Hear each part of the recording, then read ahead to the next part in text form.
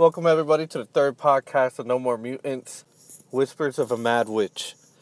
Today we're going to be covering a little bit of the X-Men and why I feel the X-Men is really the greatest team that the Marvel Universe has in it. I know there was a lot of hype with Fantastic Four in the 60s. The Avengers came in as well. The X-Men came into the fray as well.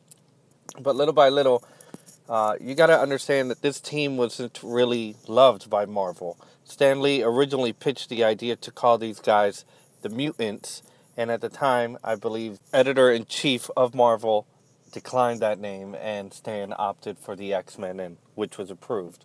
But if you see the sales history of this comic book, originally was number 1, then went first print all the way to something like around issue 53.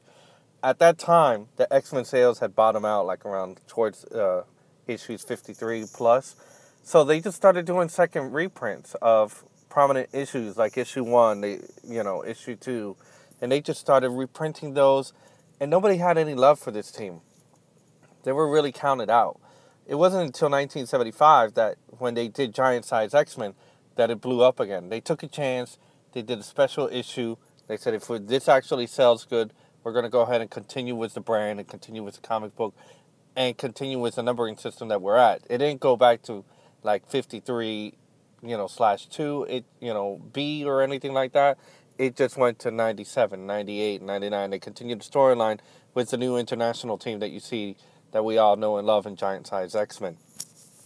The team grew. Fans really loved it. The art was amazing at the time. The storylines were diving into a lot of things that our nation was facing, as well as it did in the 60s, but then it kind of got a little bit, childish, and the writing was kind of not so well, and that's why I think some of the storylines towards the late 50s suffered and the sales suffered.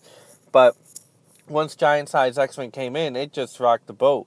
It changed everything. That became the prominent book to get.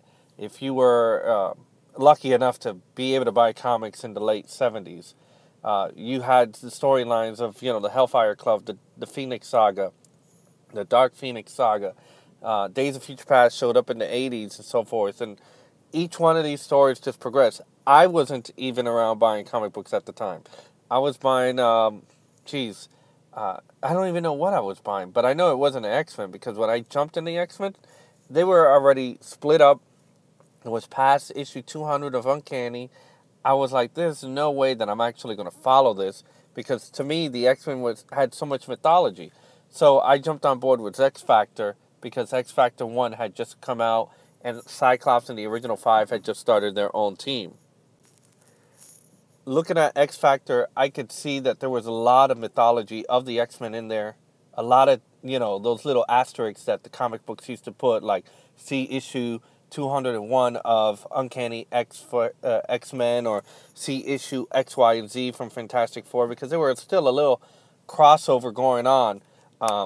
And I actually was able to pick up a few of these, but, there was no Wikia. There was no internet back then. So you actually had to talk amongst, other friends that loved comics. Like, did you know what happened? Can you tell me what happened in, Days of Future Past? I have no idea.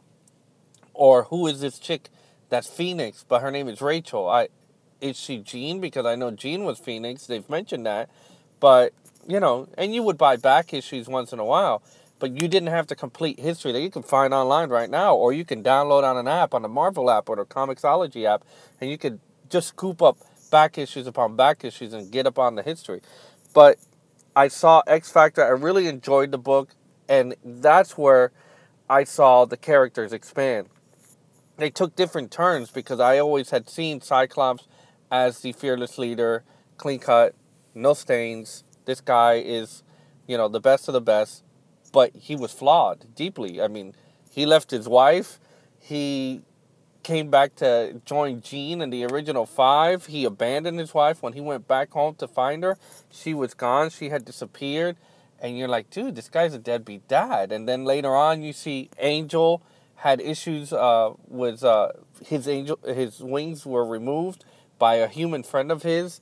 He orchestrated a surgery that had his wings removed, and Apocalypse came in and rescued him from suicide and turned him into death, which later on we see in the Mutant Massacre the Fall of the Mutants storyline that he showed up, which is part of that was incorporated into the current film. The Mutant Massacre, which happened in the early issues, was literally a huge storyline that was written by the artist, the wife of the artist of X Factor, Louise Simonson. Her husband was drawing X Factor, and she was the writer. And she had this huge story arc that she pitched, and Marvel was like, you know what, this is kind of big. Can you fit it in, to a few issues? And she's like, no, I think we should split this up into multiple books. Why don't we do a little bit of it in Uncanny X-Men?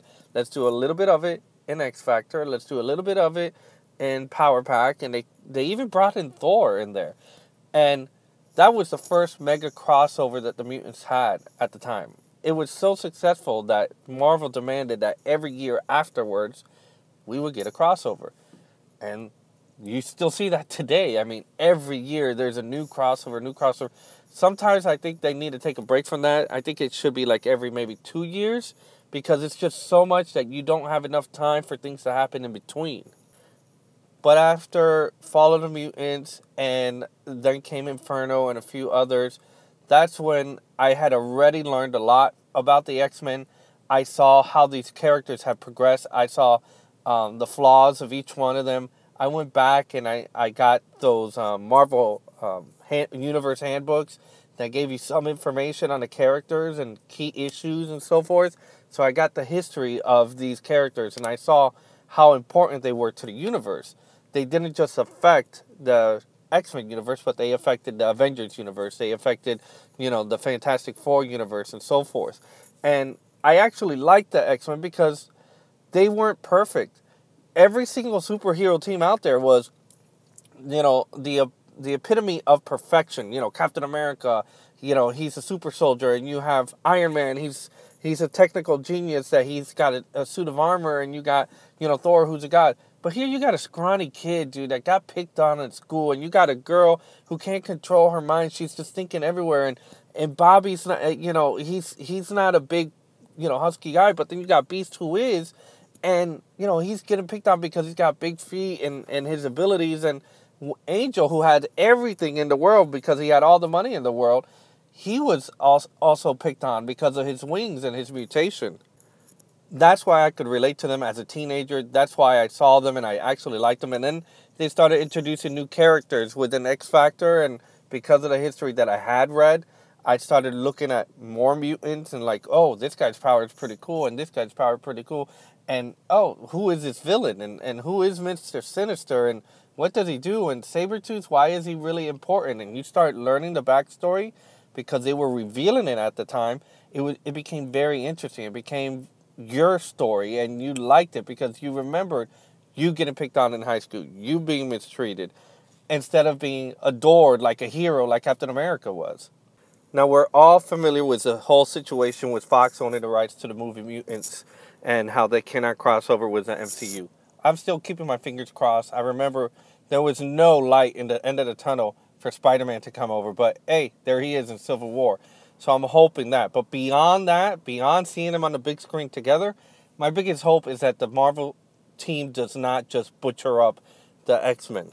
Currently, there's a reveal that there is a storyline called Death of X. I'm fearful that this will mean the end of the dream of Xavier's, and that Marvel will just disband the X-Men like they have done before with the Avengers, so they can come back eventually. But I think they may disband them and just spread out the characters within other teams of the universe. I hope I'm wrong. I hope the X-Men continue. I hope we have a lot more books coming. I hope it multiplies from the 3 or the 4 that we have right now into what it used to be in the glory days of 9 X-Men books. But I have a feeling that's what's going to happen. Anyway, this has been my podcast, guys, for this time around, for episode 3. Hope to see you guys on the flip side for episode 4. There'll be more.